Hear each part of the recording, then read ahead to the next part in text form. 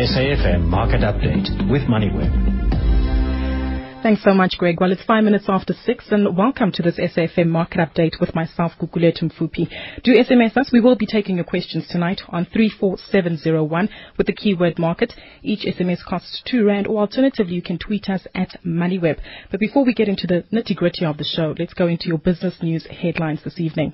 Now, South Africa's freight rail company Transnet and the Development Bank of China have signed an agreement on financing the upgrade of local rail and port networks. It says that the pact will ensure cooperation and localization of equipment manufacturing. This will also provide for collaboration on research and development initiatives, manufacturing and marketing, and the construction of cross-border infrastructure throughout the continent. We also saw shares of local mining firm Sibanye Gold rose by nearly 2% at one point today after the mining firm announced that it had paid down R500 million of its debt from cash generated from the first quarter. The firm's current gross debt is now at R4 billion. And some good news for our neighboring country, because the Zimbabwe Stock Exchange, the ZSE, now has a web portal that will allow local and international investors to access comprehensive information on companies that are listed on the bourse. Now, this forms part of a number of new regulatory initiatives by the ZSE to allow online information submission for improved interaction between the equities exchange and listed companies. As we turn to the markets now, the JSE All Share Index has closed up in positive territory by about 0.33% at 40,253 points. The rand's at 9.25 to the US dollar, 13.99 to the pound, and 11.90 rand against the euro. Gold currently trading at $1,600 an ounce, a barrel of Brent crude oil at $108, and the platinum price at $1,559 an ounce. SAFM Market Update with MoneyWeb. Well, we're joined by Simon Brown right now in studio of Just One Lap to share his analysis of the markets. Simon, not too bad a day today locally. The JSE All Share Index up by about 0.33%. What was your take? Evening, Gugu. It was a good day. Again, good volumes going through. We had that yesterday, but we sneaked into the red at the close on the back of weak resources. Led by banks today. Again, relatively broad buying. Yesterday was industrials, today was banks. We saw the resource stocks green. Absa big winner. Shoprite on the move again, and the retailer Shoprite back at around 182 on decent volumes going through. So a broadly positive day in the market, certainly shaking off some of the worries, and I think perhaps taking some of the shine from the BRICS summit happening down in Durban. This was the rand coming back ever so slightly, and I take it that was on some relief on the Cyprus bailout? Yeah, the rand, I mean, it kind of stuck around that sort of 920-ish level. It might pop out to 930 again. That seems to be its comfort zone. That certainly was helping the market. That suggests money was flowing in. The BRICS is a fairly, as a grouping, it's important, but it's almost half the population of the planet, which means a lot of people are currently looking at, South Africa and Durban in particular. That's focusing attention in that space there. Gold dipped back below 1,600. Some of the gold miners were having a bit of a tough day. You mentioned Sibanye in your intro there. They did fairly well, up almost 3% on the day. Let's touch on some 52-week high stocks now. Mediclinic up again for a second day in a row, if I'm not mistaken. The likes of Bidvest, Famous Brands, I'm not mistaken, on the back of that deal of turning tender yesterday. We also see Discovery, Omnia, as well as Mondi PLC. And that list's almost the same as it was last night. So many of them are there again. Discovery, another high there. Omnia, Famous Brands, not surprising, trading in the mid-80s. Another really, really clever deal from Kevin Hedderwick. Shareholders have long loved him as previously the COO, now the CEO of Famous Brands. Mediclinic doing very well. Netcare lagging a bit, and that's surprising, but Mediclinic certainly having a fairly good move at the moment. Back to Discovery, I mean, they're just a stock that's done incredibly well. They've gone into the top 40 index for the first time. They're probably going to stay there. I can't see them falling out anytime soon. They innovate, they disrupt, they generate great profits. They're never cheap, but it's one of those stocks like Richemont. Every time you look at it, it's expensive. Look again in 6 months, it's more expensive. Let's take a look at Cipla Medpro. They published their results this morning with a 30% increase in revenue, but headline earnings per share, diluted headline earnings per share, falling by about 32%. Seems like another tough year for that company. Yeah, it wasn't a very good set of numbers from them. There's the offer from Cipla India on the table, so I think if there was anything that they weren't sure, should they or shouldn't they perhaps write it down or take it through expenses, they probably erred on, yes, let's spend it, let's knock the results a little bit more. But in short answer, surprise. I mean, if you go back a year ago, they really were flying, but we've seen it with Lita as well, who've had a very, very poor set of results about 3 weeks ago or so. The smaller guys really struggling. On the top end, Aspen doing incredibly well, and of course Adcock Ingram done not much, but Bidvest, who was on your list of 52-week highs there, making that move on Friday to take a 60% stake in Adcock, and that share price has done absolutely nothing in 2 years.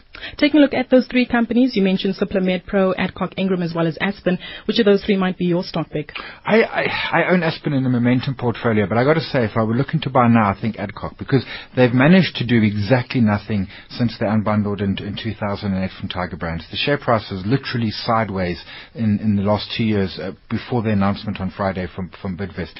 The way Brian Joffrey structured the deal, he will leave you with 40% of Adcock. And make no mistake, he has every intention of making his 60% significantly more valuable, and you'll go along for the ride. So a company that's underperformed for close on 5 years now, you've now effectively got Brian Joffrey batting for your side. If I were looking to buy a drug manufacturer, it would be Adcock Ingram. From a drug manufacturer to Master Drilling. Apparently this company is a leader in a raised boring market as well as in specialized drilling for mining and exploration firms, giving an indication as to what their results might look like. They listed just a few months ago in December, actually, on the 20th, a rather odd date. A very odd date. But their profit up by about 10% and revenue increasing ever so slightly by about $5 million. Yeah, so they essentially do drilling, exploration and the like on behalf of companies. And this is what you're seeing a lot of mining moving towards, contracting out. It's what Protect does a lot of it. A lot of the construction companies, Marion Roberts was doing the mining on behalf of, or contracted in to do some of the mining for Implats and the like. And you look at that and you think, oh, mining, you don't want to be involved in mining, except that they are a global player. They're listed in South Africa, they've got business in South Africa, but they report in US dollars, and they are all over the place. They're in South America, they're in Middle East, they're in Eastern Europe, they're in Asia. So they really are a global player in that sense. And the technology that they've got is very, very niche. But if you need it, they're the folks you go to. So they popped up on Sense this morning. I had missed them listing on the 20th of December, and no excuses. I wasn't watching. On the beach somewhere? Now having seen it, it's an interesting stock I want to keep an eye on. Very, very illiquid. Not a lot of transaction going through, but it certainly piqued my interest. We'll keep our eyes out on that one. Let's take a look at Alert Steel. They're expecting to see a slight improvement in losses made over the last financial year. Your take on this firm? Ooh, I mean, they've had so many comings and goings and bad news running through them. I think the best sign probably is that the founder came back on board, which means that he's happy with how the company's looking and obviously the direction in a sense. Steel industry is having a tough time. You look at anyone from BSS Steel, Arsenal Metal, and they're all having a very, very tough time of it. I wouldn't be jumping into any steel stocks right now, particularly those that are as Alert Steel's had major boardroom and stakeholder shake-ups and all sorts of shenanigans going on. Let's take a look at Coal of Africa. They've managed to sign a deal with a Chinese coal producing firm looking to draw on the Asian company's expertise as well as technical skills. I guess that's something brought about again by the BRICS community there. Yeah, and they had a big unveiling, which I imagine probably happened in Durban this morning. Coal of Africa is interesting. They've done a lot of clever deals. They ship their coal through Grindrod's Maputo port. They've done a JV with a trading company in order to get rid of the coal. Where they haven't managed to get things right is get the coal out of the ground. Now, partly that's been their Vela mine, which has been beset by issues around environmental issues and the like, and all of that. That's been challenges. But they've had issues with water licenses, with mining licenses. So they've done one half of the equation well, but the important half of the equation, mine the coal, they've so far largely failed to do. Will this deal make a significant difference? Short answer, no. I think some of their problems are bigger than just technology and expertise and skills. It's important and it's useful, but it certainly wouldn't make me rush out and suddenly think that Coal of Africa is a new play. We've got a lot of small players in the space, but when if you look at the coal requirements for Medupi, I think it's something like 54,000 tons a month, or some completely crazy number. You want to get coal, you go and buy Exxaro. Nice and easy. They've got the contracts. They make it work. They know what they're doing. Despite the unrest that we've seen there recently. Look, at the moment, the unrest has been pretty much everywhere. They had some, it was shortish, it was a small number, but I mean, it's never good regardless of size and the like. And they've got iron ore, which I'm not massively bullish on iron ore. But certainly they're the best management team. They've got humongous assets, and when someone wants 54,000 tons of coal a day, they're not going to phone one of the small bit players. They're going to phone Exxaro. Simon, excuse me. Let's take a look at Curro Holdings. That share price up by about 7% today. I take that's on the back of the rights issue. They got the green light to go ahead with that today. Yeah, I mean, you've got a hats off to Curro. They've been listed for, maybe 2 years. They've managed to do 3 rights issues in the time. They're quite clever with it in that they go to market and say, we're thinking about a rights issue, and then you can gauge market response. And the market went up when they said they were thinking about it. In other words, well, then let's do it. Raising another 600 million, really boosting their balance sheet, putting them in a very, very strong cash position.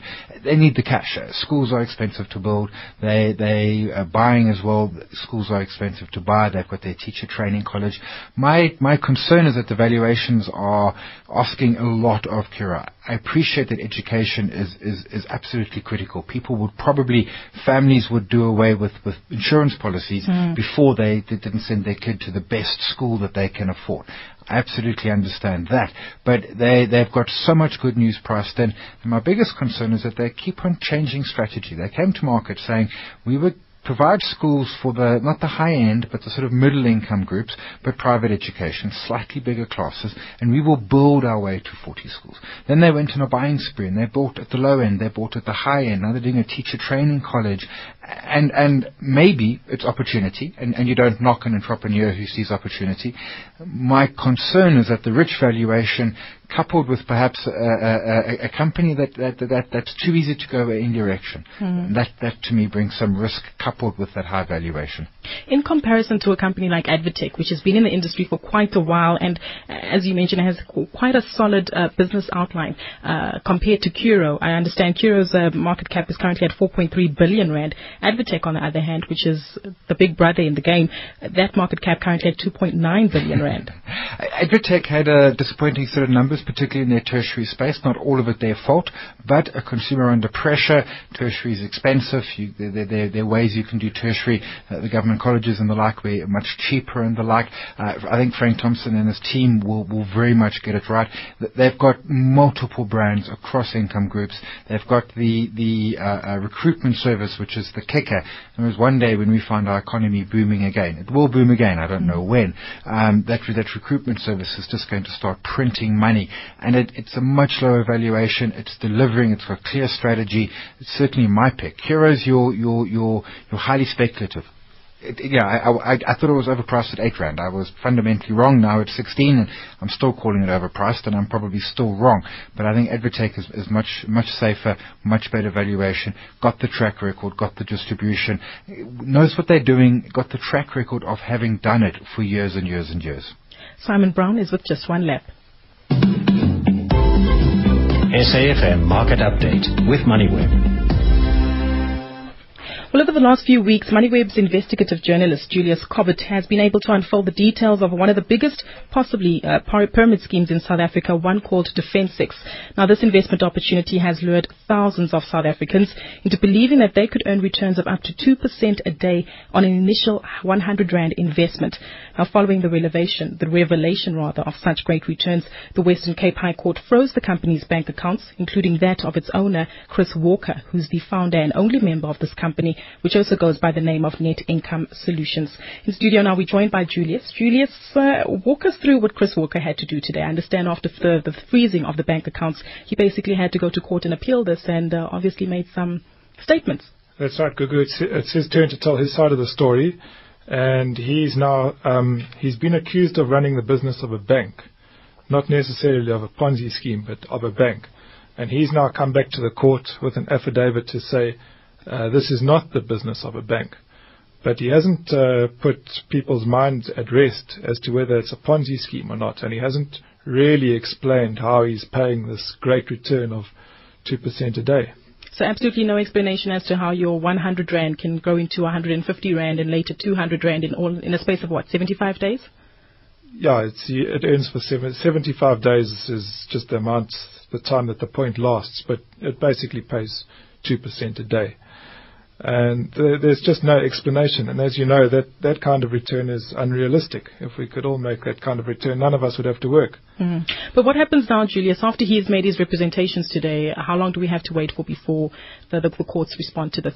Yeah, look, it's an ongoing process. What the court has done now is it's said we're going to carry on freezing the accounts until June 5th. Chris Walker's going to have a chance to file some more information, which he's going to do that soon, and then he's going to do that by April 16th, and then the Registrar of Banks will reply to him by May 10th this year, and the account will remain frozen until June 5th of this year.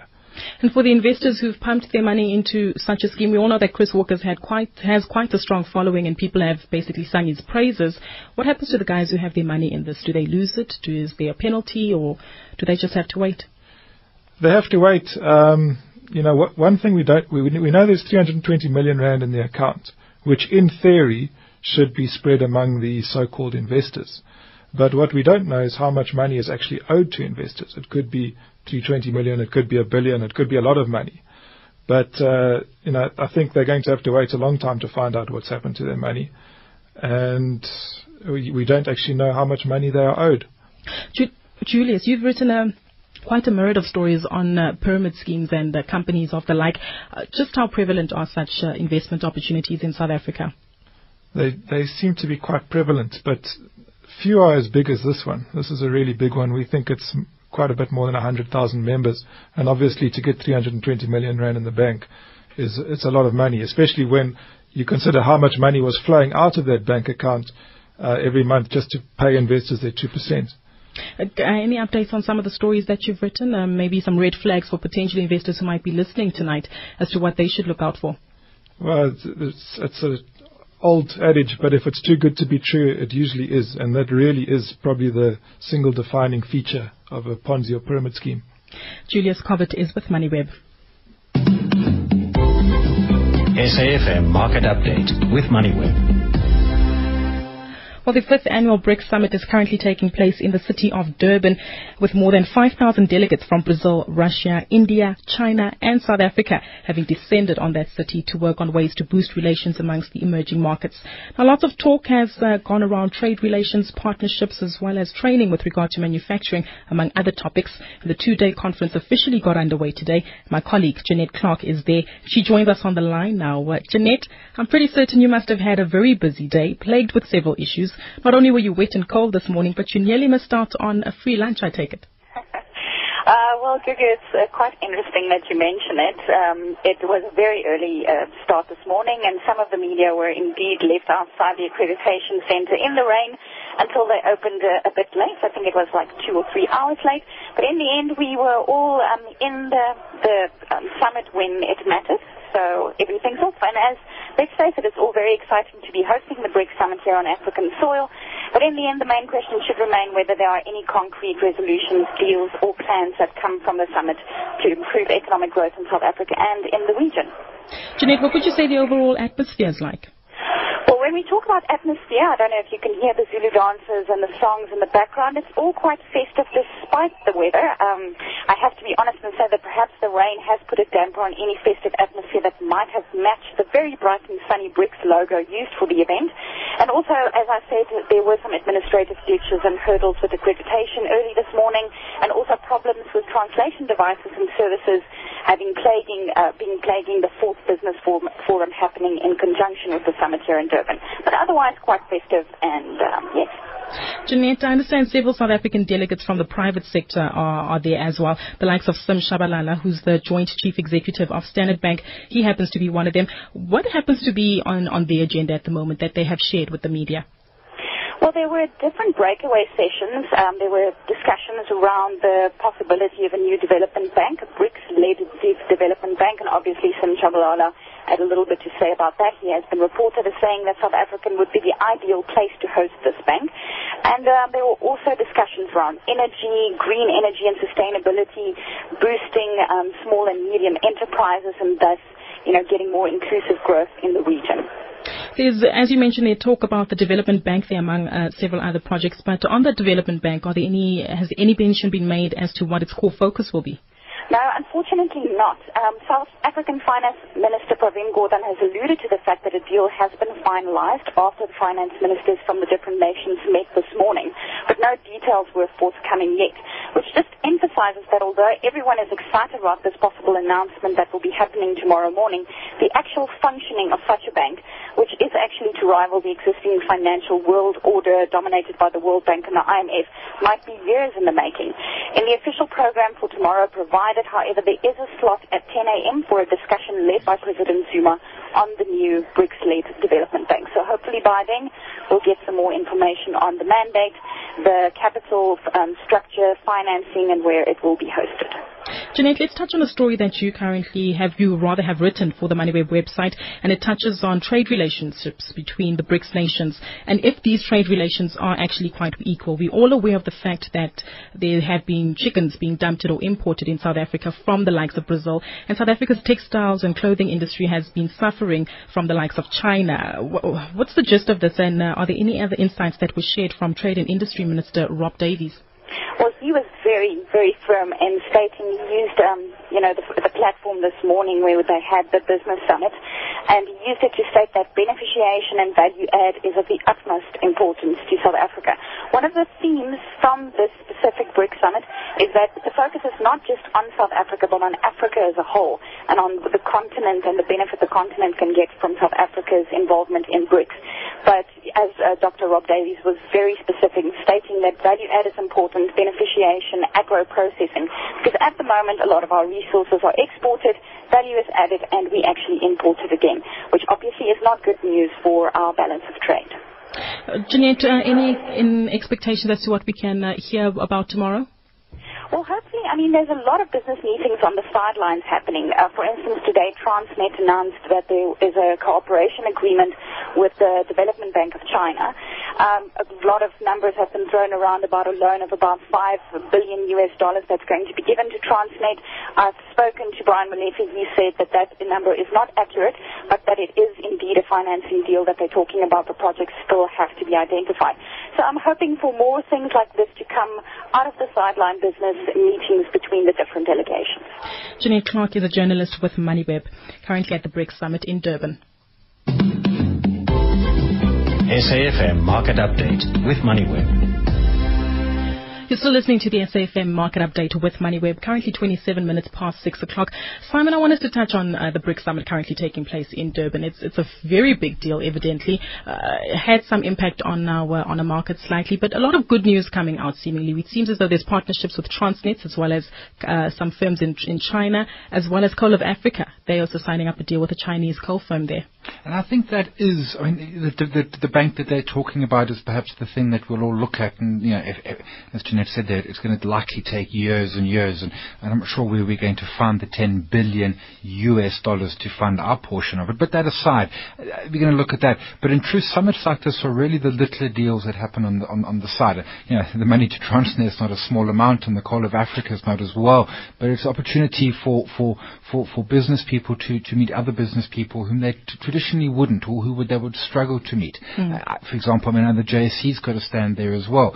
Undoubtedly, there are a lot of Brazilian, Russian, Indian, and perhaps Chinese companies. You're suddenly discovering the JSE, and we might not get a listing in the next year from it, but it's creating that awareness. Now, these summits are always, wherever they're held, but if they're held in your country, you get that edge in a sense. For a business person to pop down to Durban is significantly easier than for them to pop over to Moscow or Beijing or something like that. So, I think it's incredibly important. I think we're going to see a lot more of these sort of side room deals, but I think the side room deals are significant and really stack up. One question. Given the fact that Nigeria just might overtake South Africa as the largest economy in Africa, are we still a relevant and the right country to be representing the rest of the continent? Ooh, I mean, I'm not sure that we're there to represent the continent. And in that sense, I would say yes, we still should be there. But if Nigeria overtakes us, shouldn't then become the BRICS or something? I'm not sure that we throw South Africa out. And certainly, I think BRICS is probably going to end up something like the G20 or something. It's going to have to expand and expand.